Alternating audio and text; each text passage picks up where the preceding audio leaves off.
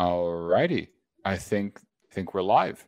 Okay, welcome Barbary to the Under the Sea podcast. You're my first guest. It's a pleasure to have you here. Thanks for inviting me, Sponge. Glad to be here, and let's pray for some clear audio. Yeah, no, hopefully the audio gods will bless us. I just want to say a couple of words about what this is going to be before we really get into it.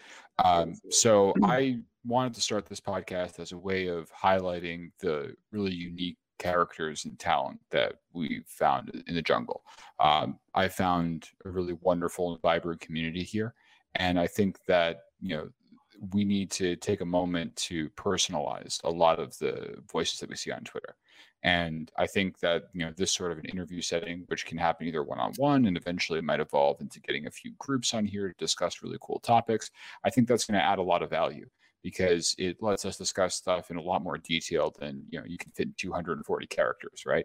And a lot of us have really complex thoughts, and like Barbary does, right? Is Barbary going to explain, everything about psychedelics or, spirituality in a couple of tweets, even a thread?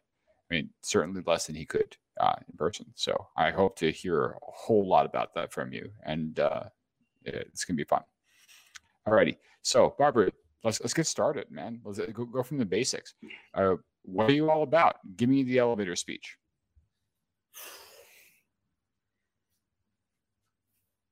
Elevator speech. Isn't that cliche? What does that even mean anymore? We're not in elevators. We're on Zoom and StreamYard and Twitter and whatnot. I can't remember the last time I've been in an elevator. But still, just to get started, right? I mean, so you're on Twitter. I see you talking a lot about individual sovereignty, right? My sovereignty of the mind, spirituality, psychedelics. It comes from, the book Sovereign Individual, which is almost as old as many of us, if not older than some of us. And Sovereign Individual is so accurate in describing what's going on. It's as if it was written a month ago, but yet it was written in the 90s. Could you give us a brief summary of the things you thought were valuable from that? First of all, these authors predicted cryptocurrency. They called it cyber money.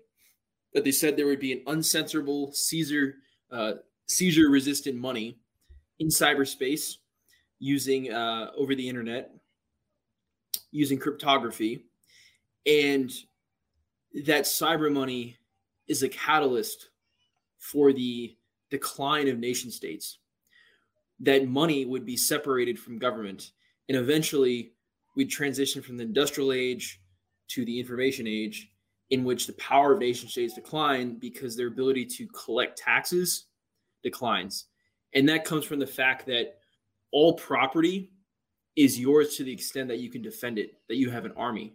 Well, what cyber money or Bitcoin does is it separates money and state. For the first time in history, your property rights are yours, not because you have an army to defend it, but because of asymmetric encryption. And that fundamental change, analogous to the printing press 500 years ago, which allowed everyday people to learn to read and interpret information for themselves, separated production of knowledge and state. We call it religion and state, but really it was the ability to read. The cyber money and sovereign individual creates a world of sovereign individuals because now governments are competing like businesses for customers, formerly taxpayers, money. And taxes are really an extortion racket where you're paying taxes for someone for protection. But because of that asymmetrical power, because they have the army, they have the police state, you are paying for those services, but you're not getting good quality for a good price. Because at the end of the day, you don't have a choice. Government is a monopoly of violence. And this book written in the 90s predicted the rise of cryptocurrency, and you'd have more decentralized communities, online and offline. You have city-states, almost analogous to the Middle Ages. And in that cyberspace is like international water. Why do we call it international water, Sponge? I mean, you tell me, man. Well, It's because the laws aren't governed yet. I mean, international waters, it seems like the captain makes his own rules for the ship, right? Isn't that how that goes? absolutely. SpongeBob makes his own rules. My rules apply on the Do you under the think? sea. Do you think governments haven't tried to dominate and monopolize the sea? I mean, I'm sure they have, but I mean, the sea is a little bit too big for them. I mean, Absolutely, absolutely. there's a- You're feeding me the answers I wanted. The sea is too damn big. hey, man, the It's sea's my domain. cyberspace. I get this stuff naturally, bro. Can't help it. I absorb it all. Simulation vibes. It's in my nature. Cyberspace is like international water on steroids. No one has a monopoly of violence, a dominance over cyberspace. So, like international waters, where you have a kind of free for all, in cyberspace, it's a super free for all, and that it's not so much that governments will immediately lose their ability to tax. It's that when some people can move their money outside across jurisdictions, they can send value, cyber money, anywhere in the world, anytime, 10,000 miles away, 10,000 days in the future. Now governments are losing the ability to tax. So what do they tax from? Increasingly from real estate and retirement accounts and physical assets they have control over. So it's kind of like it's like how Detroit still exists, but New York's doing better than Detroit because people and money left Detroit. So the authors kind of dive into strategies for relocating offshore. Now, at the time the book was written, there was no cryptocurrency. So they had different offshore tax strategies, the Cayman Islands and Panamas. Well, now we all got a Panamanian bank account in our pocket. Thank you, Satoshi. Yeah, and the implications from being sovereign individuals. And here's where kind of the niche I'm trying to develop brand here is mind, body, spirit. So there's your physical health, let's say fasting, keto, or carnivore diet. Mental health, let's say meditation and psychedelics, and also fasting to an extent. You could throw yoga in for physical health and lifting and going outside, getting sunshine. And then also spiritual health can be family relationships and expanding your consciousness through, of course, we've talked previously, psychedelics and meditation and so on. And it's having sovereignty over your mind, your thoughts, not being polluted with the noise of the mainstream media and the Twitter and social media crowds and every asshole on the street. It's sovereignty over who you are, whatever that is, and what you want to do. And under the theme of sovereign individuals, it's if you haven't watched it, I recommend you watch it. Jack Mallers, whatever his name of Strike, at the Bitcoin Miami conference on Saturday, he introduced the president of El Salvador, putting Bitcoin as legal tender in El Salvador, adopting Bitcoin as their reserve currency. And Jack Mallers, he said a couple times in the video, he's like, we will die in this fucking hill. We will die in this hill. And it's, I mean, are you concerned they actually are going to die on the hill? I mean, because yes. that was the first thought that crossed my mind. See, that is the first thought that crossed my mind too. But I think, yeah, you and I were tweeting about this, right, a few days ago. Yes. And I mean, when I saw that the president of El Salvador went ahead and actually adopted it as a reserve currency, like, I'm just like, oh, okay. So we started the Iraq War because Saddam tried to sell oil on the euro. Yes. I'm not really sure exactly what the GDP of El Salvador is, but I guarantee that the U.S. doesn't want to set the example of this is something that's acceptable under the paradigm, right? So, I mean, if I have dollar-valued assets, I'm very much incentivized to try to crack down on that. And I mean, they might start nice, but they don't have to end that way. And former President Trump chimed in on, well, not Twitter or Facebook or any traditional social media, of course. Oh yeah, because God forbid that you can speak there. And Trump said, "I think Bitcoin's a scam. It's a threat to the dollar and the banking system, and I want a world in which the dollar is supreme." Hey, at least he's being honest. I mean, he is self-consistent, right? I mean, it's funny because people got mad at him about that because Trump is often associated with being this anti-establishment figure. But more than being anti-establishment, he's a U.S. nationalist, right? Absolutely. So if your goal is to preserve the sovereignty of the U.S. government as it is, that, I mean, that is self-consistent. And back to your Saddam reference is how many, little the probability of being involved in the foreign affairs, let's say euphemistically, of a foreign country that has oil since 1971, since we abandoned gold and went to the quote unquote petrodollar, which is a whole nother tangent, is if that's what the military industrial complex has done in response to the petrodollar, then imagine what they'll do when they realize Bitcoin is the number one threat to the US dollar, the euro, and the fiat central bank fractional reserve system, and really the financial system as a whole, the way it works currently. I mean, are you sure it's that much of a threat? Because like that's the thing I've been pondering for a little while now. I think that the way the cartels are working, they're trying, at least right now, they're trying to see if they can accommodate it and take it over, right? I mean, like it was funny because just a few hours before this, I was tweeting about the possibility of a Bitcoin ban because the FBI recently recovered all that Bitcoin that was supposedly paid to those hackers for the pipeline. Well, not all of it, but like part of it. Yeah. And I mean, we can get into the implications of that, COINTELPRO. But if anybody wants to look some stuff up as far as that is concerned, that'll be interesting. But going back to the possibility of a ban, I always thought that if they ever tried to quote unquote ban Bitcoin, it would happen by first making it a legal requirement because of like terrorism or whatever to make everybody use a centralized exchange. And then afterwards, just imposing regulations until Bitcoin's the same as a dollar. So how have we banned cash over the last 50 years? I mean, it's not banned, but how have we made cash less of a presence in the economy? I mean, they promoted credit cards like crazy, right? Isn't that like the whole goal, right? Yeah. So like, people use less cash now because of that. KYC, AML, Bank Secrecy Act. Right. It's very difficult to touch cash that's over $3,000 on any transaction. Right, because you have to report. I think was it like if you withdraw more than like $10,000? Yeah, but banks will file SARs, suspicious activity reports, anything over $3,000. Are you serious? Yeah, every bank is basically a rat reporting, acting on behalf of the FBI, IRS.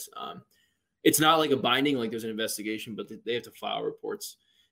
But anyways, carrying the analogy is, how would they ban guns? Well, it's hard to go and get each person guns, especially since they're gun owners.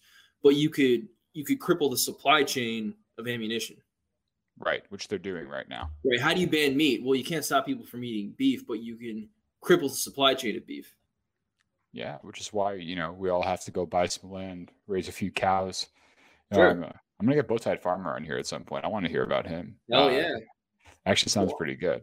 So on the theme of centralized exchanges, they make it difficult to transfer between crypto wallets and be legal, be above the law. Right. And they make it more difficult, say, to get fiat into Bitcoin. There's a lot more restrictions. And so kind of forcing everyday Joe Schmoes who are just transferring money in wallets to basically be criminals because it's a transaction that's not reported. It's considered cash, and you're illegally trading, moving cash around like a drug dealer. Okay. So then, yeah, if they go around that way, I mean, because I think it'll be even easier though, wouldn't it? Right? Because the blockchain is already public. They don't even have to wait for reporting requirements. If they have the right kind of artificially intelligent program, they could just track all of it. And what Chainalysis is doing out of DC, they've helped IRS, FBI, DOJ do a bunch of things. The Twitter hack last summer where the celebrity accounts were asking for Bitcoin donations, they were involved in that. For example, Chainalysis, they're starting to tie real world identities to specific wallets and specific transactions. Like it's, and there's a use case for Monero and other tokens and privacy coins. It's so is that how you defend against that? I mean, you and I are both concerned about this, and to be honest, I'm not sure that I've actually taken enough actions to protect myself from the possibility of this kind of regulation, even though I do see it coming.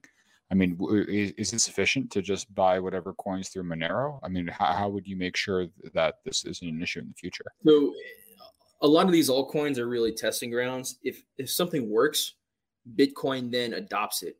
Like, yes, we've got ERC20, Ethereum. Now you've got Binance Smart Chain, Solana. And now all of a sudden we've got Stacks allowing us to build smart contracts and DApps on Bitcoin.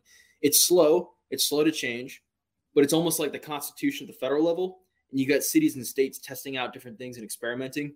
And then if something works, then it gets slowly eventually added to the federal Constitution. So you think that in the long term there are going to be ways to anonymize transactions even on chains like Ethereum or Bitcoin? Correct. Ah, okay, that's interesting. So is that going to use like probably what the bouncing around model or whatever, where they send it through like a million different wallets?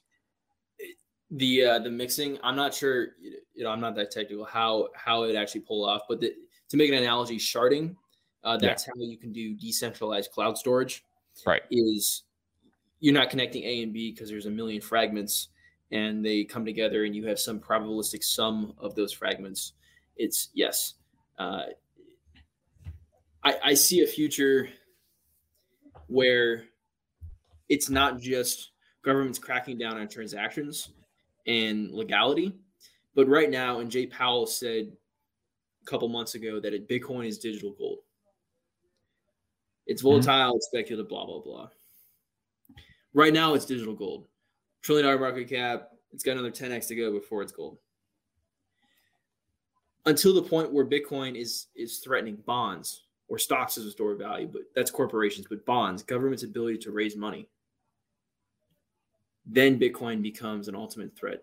Because instead of institutions, corporations, other governments buying US bonds, they're like, hey, no, we'll buy Bitcoin. We'll buy a Bitcoin bond and we'll get a decent interest rate. And at that point, remember the Protestant Reformation had 100 years of Inquisition and heresy. Hopefully there is an equivalent of heresy and Inquisition and 100 years of killing each other. Yeah, see, like that's the actual defense mechanism that I've sort of been looking at with all of this. Because I mean, I think just to touch on a few of the topics you brought up earlier, I think an extension of the logic we've been describing so far is that it will make sense sooner rather than later to arrange your life such that you're a kind of nomad, I suppose, right? I think like digital nomad. The digital nomad, yeah. Like the era of having like massive, separate properties is probably over.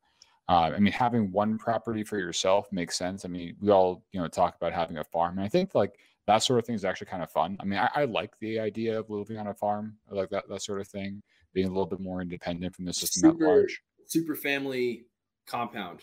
Right? Yeah. I like a few families that are friends or maybe cousins, right, etc. Right, exactly. No, I think that adds a lot of value. I think like, isn't it weird? Because like this is maybe a little bit off topic, but it's kind of funny that like the United States has this bizarre model of like a nuclear family where it's like a mom and a dad and the kids and that's it, right? Because like I'm Greek, and my culture is extremely different. Okay, we have very tight relationships with cousins, with grandparents, great grandparents, and very often they all live like within a few hundred feet of each other for generations, and that's just been how they do it, and they're very happy that way. And I find that that's something I'm missing in America, and it's kind of interesting how all this stuff might bring a resurgence of that into a culture that seems like it's missing it. On that note, Sponge, I actually moved earlier this year to be closer to family, where I have a bunch of aunts and uncles and cousins. And that was kind of strategic looking at the next 10 years is I see it just, you're so much more connected, involved because you got your family members nearby and then you've got their friends and different stuff going on in their lives. And it's literally a super family. And I think that's returning to our more natural state where we have these tribes. We have super families, and we're not supposed to be sitting alone in our house with 2.5 kids, a golden retriever named Fido, and a white picket fence. Yeah, exactly. No, it's that kind of camaraderie that I think a lot of people are missing. I mean, amongst men, amongst women, even amongst kids. I mean, when I was a little kid, I lived in Greece for a few years. I mean, we didn't know what a video game was because all the kids in the neighborhood, and half of us were cousins. We would just, get kicked out of the house by our parents and just told to go run outside, go figure out a stick, jump off a cliff, do whatever. I mean, we were by the water. I mean, when I say jump off a cliff, I mean like into the ocean. I don't mean just like, like go harm yourself. Yeah, a little free diving. Yeah, but it was a good time. But like that's how we used to live, and it wasn't nearly as lonely, and you didn't have these instances of like bizarre bullying or whatever, because like at the end of the day, you're all family. There are bonds that keep you together that are stronger than just mere circumstance. Absolutely. Back to the sovereign individual. There's a paragraph in that book which Plan B actually retweeted a couple weeks ago. So remember, this book was written in the 90s. The author goes, as governments realize that money, wealth can be sent anywhere in the world, can escape tax-heavy jurisdictions, they'll realize that their only defense mechanism is to slow down the movement of people. He goes, there will be, quote, or I'm paraphrasing here, a pandemic, some biological outbreak or warfare. Oh boy. To justify travel bans, immigration restrictions, and lockdowns, restricting the movement of people because the money, there is no longer a tyranny of location. The money can go anywhere. Do you think that this one was in that way deliberate? Because like I can see in the long term them using this as leverage, like after the fact, but I'm not totally convinced that this first pandemic and lockdown was necessarily a direct result of. Neither do I. And at the end of the day, I don't think it matters whether, and they've got this stuff in the news now with it leaked out of the Wuhan lab or it came out of a bat's asshole. Well, no, it totally leaked out of the lab. That part, that's fine. It doesn't actually matter. Yeah. Why it happened. The result is the same. Right. Whether it was an accident or intentional, the result is the same. No. I mean, it matters a little bit, right? It matters because, I mean, geopolitically it matters because because we were funding that lab, And you're getting off in the weeds here, Sponge. That's true. In the future, nation states aren't as relevant. People form their own sovereign communities because their wealth is sovereign. Their property rights don't depend on a government, a monopoly of violence. So at the end of the day, what caused COVID or not doesn't really matter. The result is the same: lockdowns, travel restrictions, travel bans. And so it almost poses the question, did COVID cause Bitcoin to pop in the last 12 months, or did the rise of Bitcoin cause COVID? Yeah, that's remarkable. I don't know the answer, and I doubt anyone who claims they do actually knows the answer. I find the result is the same, and I'm into flying, for example, aviation, and I think I've tweeted a couple times, only half jokingly, flying one-way tickets for free. I'll take your DGens to GGen Island. Just sign your NFT from Rafiki, your avatar, and that's your one-way ticket. No return trips though. The ability to move, because when shit hits the fan, roads won't be accessible. Now you can go by sea, but you're limited to coasts and certain navigable rivers. So private flying is your least worst option. Your best option is to be in a location that's relatively safer with the resources you need. I got to push back a little bit on the sea comment there. You can get pretty far with the sea. Right. You can get the coast and some rivers. Well, no. The coast is big. That's not a small thing to have the coast. The coast is a long way. If you're in middle America, right? Oh. How far are you going to try to get in a boat? Well, I mean, like, if you're in Florida, you got the whole East Coast. You got the Gulf. You can go to South America, Central America. You're chilling. Yeah, you make a really good point, Barbara. I think like both before when I was referring to the government as us, which is like really ironic, like because I didn't realize I have that frame that's sort of ingrained in me. I also think I have a Florida frame too, because I'm here and I'm on the water, and to me it's just like, oh yeah, of course I'll just grab a sailboat. I'm good to go, man. Like, right. No, you're right. There's a lot of people in Middle America. They're not going to be able to make it. Maybe they should move to the coast. I don't know. Maybe that's a good self-preservation thing with all this stuff that's happening. It's so back to the El Salvador and the Jack, whatever his name, of strike. He was on stage crying, and he's just saying we're gonna die in this fucking hill. And in some ways, especially these people who are visible public figures, might die in the hill. Because they're open targets. In the Inquisition, who did they go for first? The most public figures at the time. Right. And there's so many analogies and parallels to the Protestant Reformation. that the monetary reformation, Bitcoin, separation of state, is a 1 in 500 year event or more, or less frequent. And there would have to be some kind of transition, ugliness from industrial age to information age. Hopefully it's short, and hopefully it's not that bloody, but what evidence is there that nation states, central banks, financial institutions, military industrial complex would just give up and let it all go? No, they certainly won't. There's going to be a big pushback. My line in the sand that I've been talking about for a while now has been whether or not they impose a thing called a value-added tax, or VAT. And for those listeners who don't know what that means, that's referring to what's effectively a sales tax on business-to-business transactions. Right? Everyone's used to paying a consumer sales tax, which is what's applied at checkout for most non-food items at a store. And that's usually like 5 to 7%, like depending on like where you live and stuff. And now that tax does not exist when businesses sell raw materials, for example, to each other before the product is made. And part of that is part of the reason why the U.S. does that is to encourage the use of specialized separate businesses at different point in the supply chain. Europe, on the other hand, and actually every OECD country except for the United States, has a thing called the value-added tax, which effectively penalizes the use of any company that's not vertically integrated.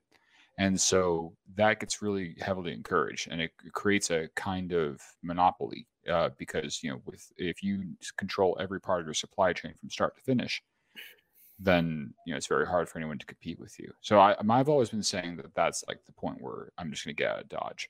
If they start doing that, it's time to bounce, because it's going to get ugly from there. What I fear is the moment you realize it's time to pull the trigger, or pull the chute, if you will, you're a little too late. Yeah. That's a good point. What a time to be alive, though. Well, let's switch the topic to something a little bit lighter. Okay. Absolutely. I want to talk a little bit about spirituality. How you mentioned that you want to keep a sovereign mind. How do you do that? Keep what in mind? A sovereign mind. How do you make your mind sovereign? Consider all the stimulus in our modern world. TVs, people talking, and of course your phone's got a million things going on, a million miles a minute. How much of your thoughts are really your own versus it's what something else or someone else kind of put into your mind? How often do people sit alone with their thoughts and reflect, observe their own thoughts and feelings, isolated of outside stimulus?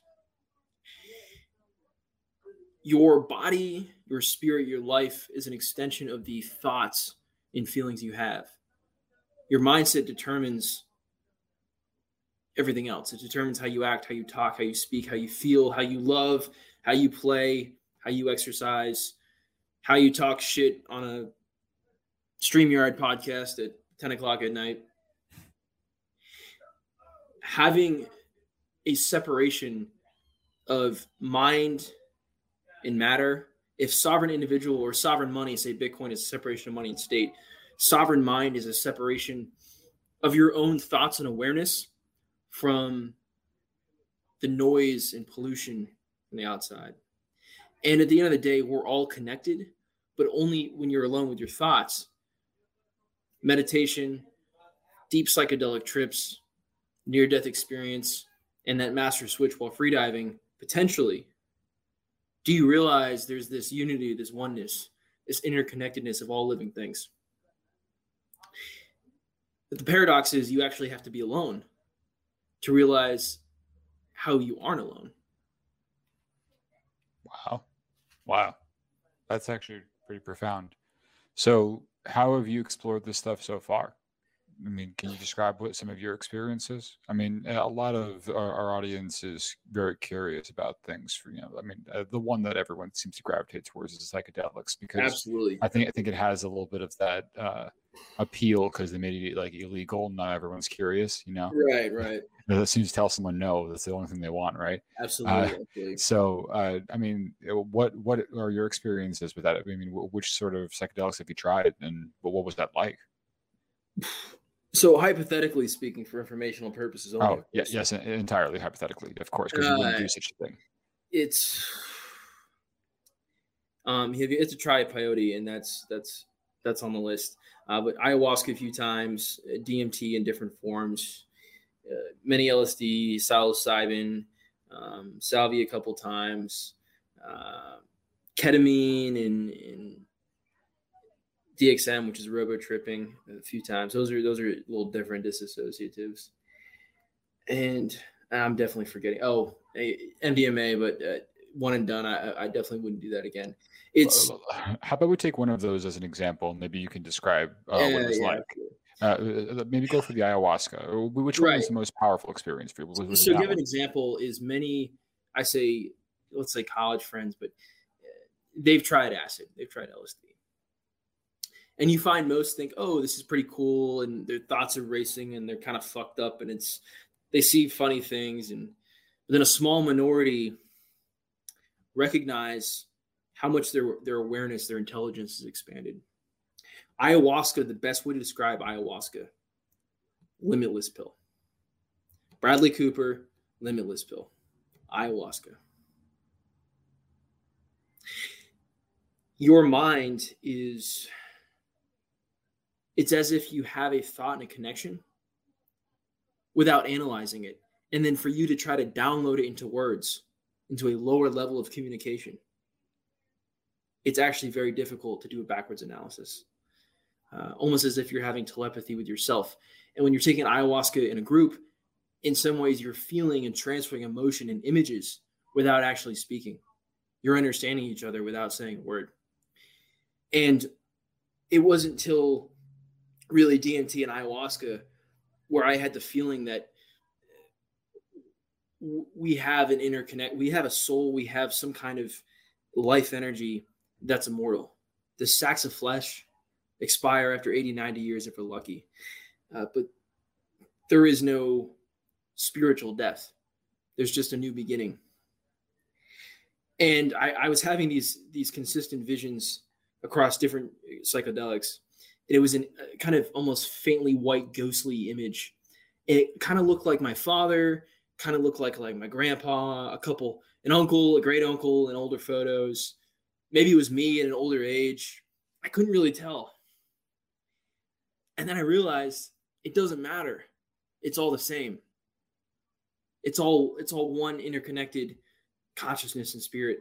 It wasn't until ayahuasca that I kind of wrapped my head around it's okay that we're going to die. In fact, death is probably the greatest thing that happens to life, to quote Steve Jobs. If we didn't face our mortality, like that movie Time with Justin Timberlake, where everybody's like 25 and lives forever, you wouldn't actually be talking to Sponge and having a podcast at night, talking shop, because there's no time of the essence. I got all the time in the world. Why do anything if I have eternal youth? Death forces us to prioritize and execute. It forces us to determine what's important to us and what's not. And it wasn't until ayahuasca DMT that I really became comfortable with the concept of my own mortality. Wow. All right. Well, tell you what, you built it up a lot, man. Okay. When we go and do this later, when we hypothetically do this later this summer, hypothetically, I have a lot to look forward to. I've never tried that before, but my gosh, that's going to be a heck of a time. To make a side note, everyone can relate to having experiences with certain friends or family. Maybe you went skydiving, or you went camping in the cabins and you got really messed up one weekend, or you went backpacking. A high intensity or long duration experience with a group of close friends or family members, and you can find like a you find your bond and your connection strengthens. Those who have taken acid or LSD or shrooms recreationally a couple times, you don't really know your friend or your family member until you've tripped with them. You don't really know how their mind works until you throw them in with this drug and you see their mind blow up and then try to collect the pieces. And for some people, they take this drug and they've got underlying anxiety or bipolar or something going on there that they've kind of bottled up, and you really see it come out for a few hours, and you can really observe it and kind of try to understand it. Have you found that under those circumstances that people are able to actually make progress towards fixing those kinds of conditions? I mean, I'm Absolutely. not sure. Absolutely. Wow. Almost all cases of people tripping with, they come away feeling, at least temporarily, what was anxiety, depression, whatever they're a big decision they're grappling their head around. They come away with more clarity.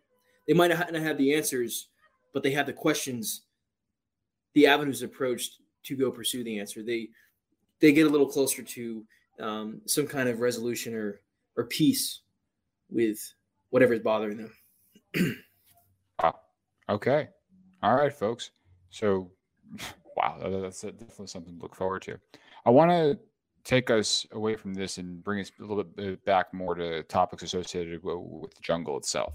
All right. So we talked crypto. We talked a little bit of spirituality. Now let's talk, current events. What are you up to? What sort of projects are you running right now? Oh, absolutely.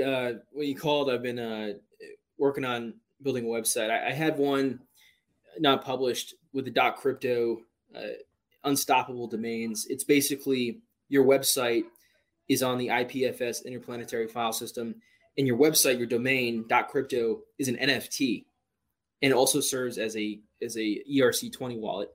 So you can sell that domain, that website. In the future, you can build on it. You own it. You don't pay reoccurring fees. There's no centralized server. It's ownership of a website, just like how an NFT provides ownership of a photo or video or audio clip. Unfortunately, it's still pretty limited in terms of like integrating an e-commerce software like a WooCommerce or Shopify or so on. So I'll be building a traditional .com bow-tied Barbary using WordPress to have both like blog and e-commerce. So for example, I'll have my Substack posts, some of my Substack posts, Twitter threads, different digital content, and then e-commerce. So for example, yesterday I released a playing card deck, poker deck of the Bowtie. That was sick. That was really cool. I was really happy. I was on one of those cards. I was number 2, I believe. Yeah, that was amazing. I'm definitely buying a pack, and I think everybody else should too. I mean, is that going to be available on the store, on the Bazaar store that you already have on the OGN one? So the Origin store, no, the playing card deck isn't there. That's just Banks or Zeros, right? Banks or Zeros, coffee mug, face mask, stickers. The playing card deck, first day and first 20, not even 24 hours, got about a dozen sales. So definitely looking forward to doing more. And I eventually like to do more. Hold on. I can buy this? Where is it? The playing card decks? Yeah. Yeah, the link's in the original tweet. I'll DM you after. But send me. I want that. Are you kidding? The first tweet with the photo, the link wouldn't open up a preview, but the link in the first tweet. Oh, marks. That's the link to the shop. That's the link to buy the playing card deck. Oh, you don't have to make an account. You just click on it, choose if you want poker chips or the poker deck, and put in your PayPal or credit card or whatever, and hit send. Hell yeah! I don't see any of your information, so it's a third party checkout software. So I have no fucking idea who's actually ordering. I just know about a dozen people bought a pack of cards and are gonna go gamble. Sounds good to me, man. Absolutely. On that note, though, we'll be hosting with Bowtied Ace on Tuesday nights a virtual poker game. It'll start cash game Tuesday, June 15th at 8 p.m. Eastern. We'll adjust based on feedback and if we can fill a table. But it's a blockchain poker. You Bitcoin deposit. There's no KYC, no registration, and you can play poker anonymously with people all around the world, and it's all settled in crypto. Yeah. Wow. Okay, that's gonna be awesome. I'll jump in there, steal everyone's money. Right. Look into yes. That'll be good. Rather lose my money to the degens and the banks, that's for sure. Perfect. Okay, so we covered those two. What else you got going on? So long run, Bulldog and I have been talking about doing been fishing with the Bowtied Babes idea of, how like Bowtied Foxy has the, a different photo of some random girl. Well, instead of like stealing some girl's image and putting it up there, as the jungle grows, you want to pay models. I want to pay, I'll pay her crypto or dollars, whatever she wants. And her photo, so I'll have her photo, and there'll be some kind of Banks or Zeros, Bowtied branding. Whether it's on a shirt, she's got a coffee mug, a sticker, whatever. Yes. So it's cute. It's got Banks or Zeros somewhere in the photo, and then it'll be encrypted as an NFT, minted as an NFT, and it'll have a little OpenSea marketplace. And these NFTs can eventually function as trading cards. So you'll have the girl's name or her Instagram or whatever she's promoting.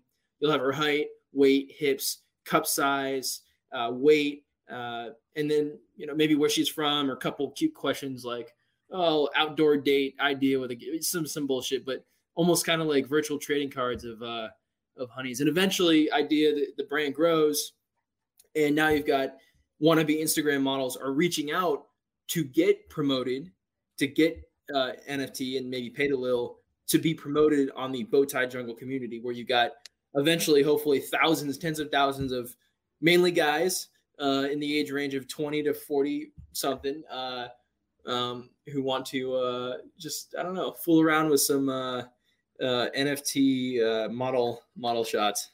Well, this is brilliant. They're going to pillory us in the press for this. Like, if we pull this off, there are going to be articles written about this. I guarantee it. It's going to be like a matter of minutes. It's degeneracy. It's degeneracy. Bowtied Babes. I love it. I'm such a fan of this. This is really going to be something impressive to pull that off. So I want to talk a little bit about the NFTs real quick. We should give a shout out to Rafiki for making those. Hey, Sponge, you buy the pack of cards. Notice how Rafiki is the king. Ooh, that's true. Because I had to pay tribute to the man who's, he'll probably make, a solid 15 Ethereum selling the, once everyone mints their avatars. But it's, he put it all together. He also did a bunch of the avatars himself. And he made our super family of digital degens for the eternity. It's brilliant. Yeah, no, it really is brilliant. I mean, the NFTs too. What's really interesting about them is that they were made on like the ERC, like 15 something. What's it called? 7. I'm messing it up. NFT ERC 721. No. There's a new version of it. I know because I was talking with Marco about this in the Discord a few days ago, and he was saying that actually the way our NFTs are made specifically, you could actually subdivide them into smaller shares. So long term, these NFTs could actually turn each of us individually into effectively a crypto public traded corporation. Oh, fractional shares of one NFT. Yeah, our NFTs already can do that. That's already a thing. It's built into it. I'm not sure exactly how to do that. That's a different story. We'll have to work that one out because I think we're all figuring out the space. When we get to that bridge. Bridge. But apparently that's actually a thing that can happen. So like being part of this first set, once it stops, right? And of course the fact that they're finite is part of what gives it value. That's going to be increasingly valuable over time, especially because you don't necessarily even have to relinquish ownership of your NFT entirely, right? Very much like a founder starting some new startup, you can grow your brand and then afterwards sell off pieces of it to people who can trade them. I mean, eventually that might actually be a thing, a way to invest in people. Celebrities, eventually you'll have, say, the LeBron James.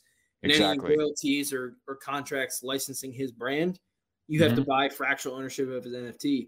And that will be traded on secondary markets where all the degens can speculate on options on a LeBron James royalty contract or whatever. There we go. Humans will become sovereign corporations. Yes. In of themselves. Wow. But if corporations are people, as Citizens United said in 2010, then I guess that would make them sovereign individuals, not sovereign corporations. Well, I mean, I think that the problem with Citizens United was that it was one directional, right? I think that this is actually the sort of like the clapback, as it were, right? You had the one direction, making corporations into people, which is sort of screwing over, all the little guys for a good few decades now, and now for the first time we actually had the technology to do the reverse, where you can turn a person into a corporation, and I think that's going to be really remarkable in terms of the long-term, monetary effects. I mean, because imagine that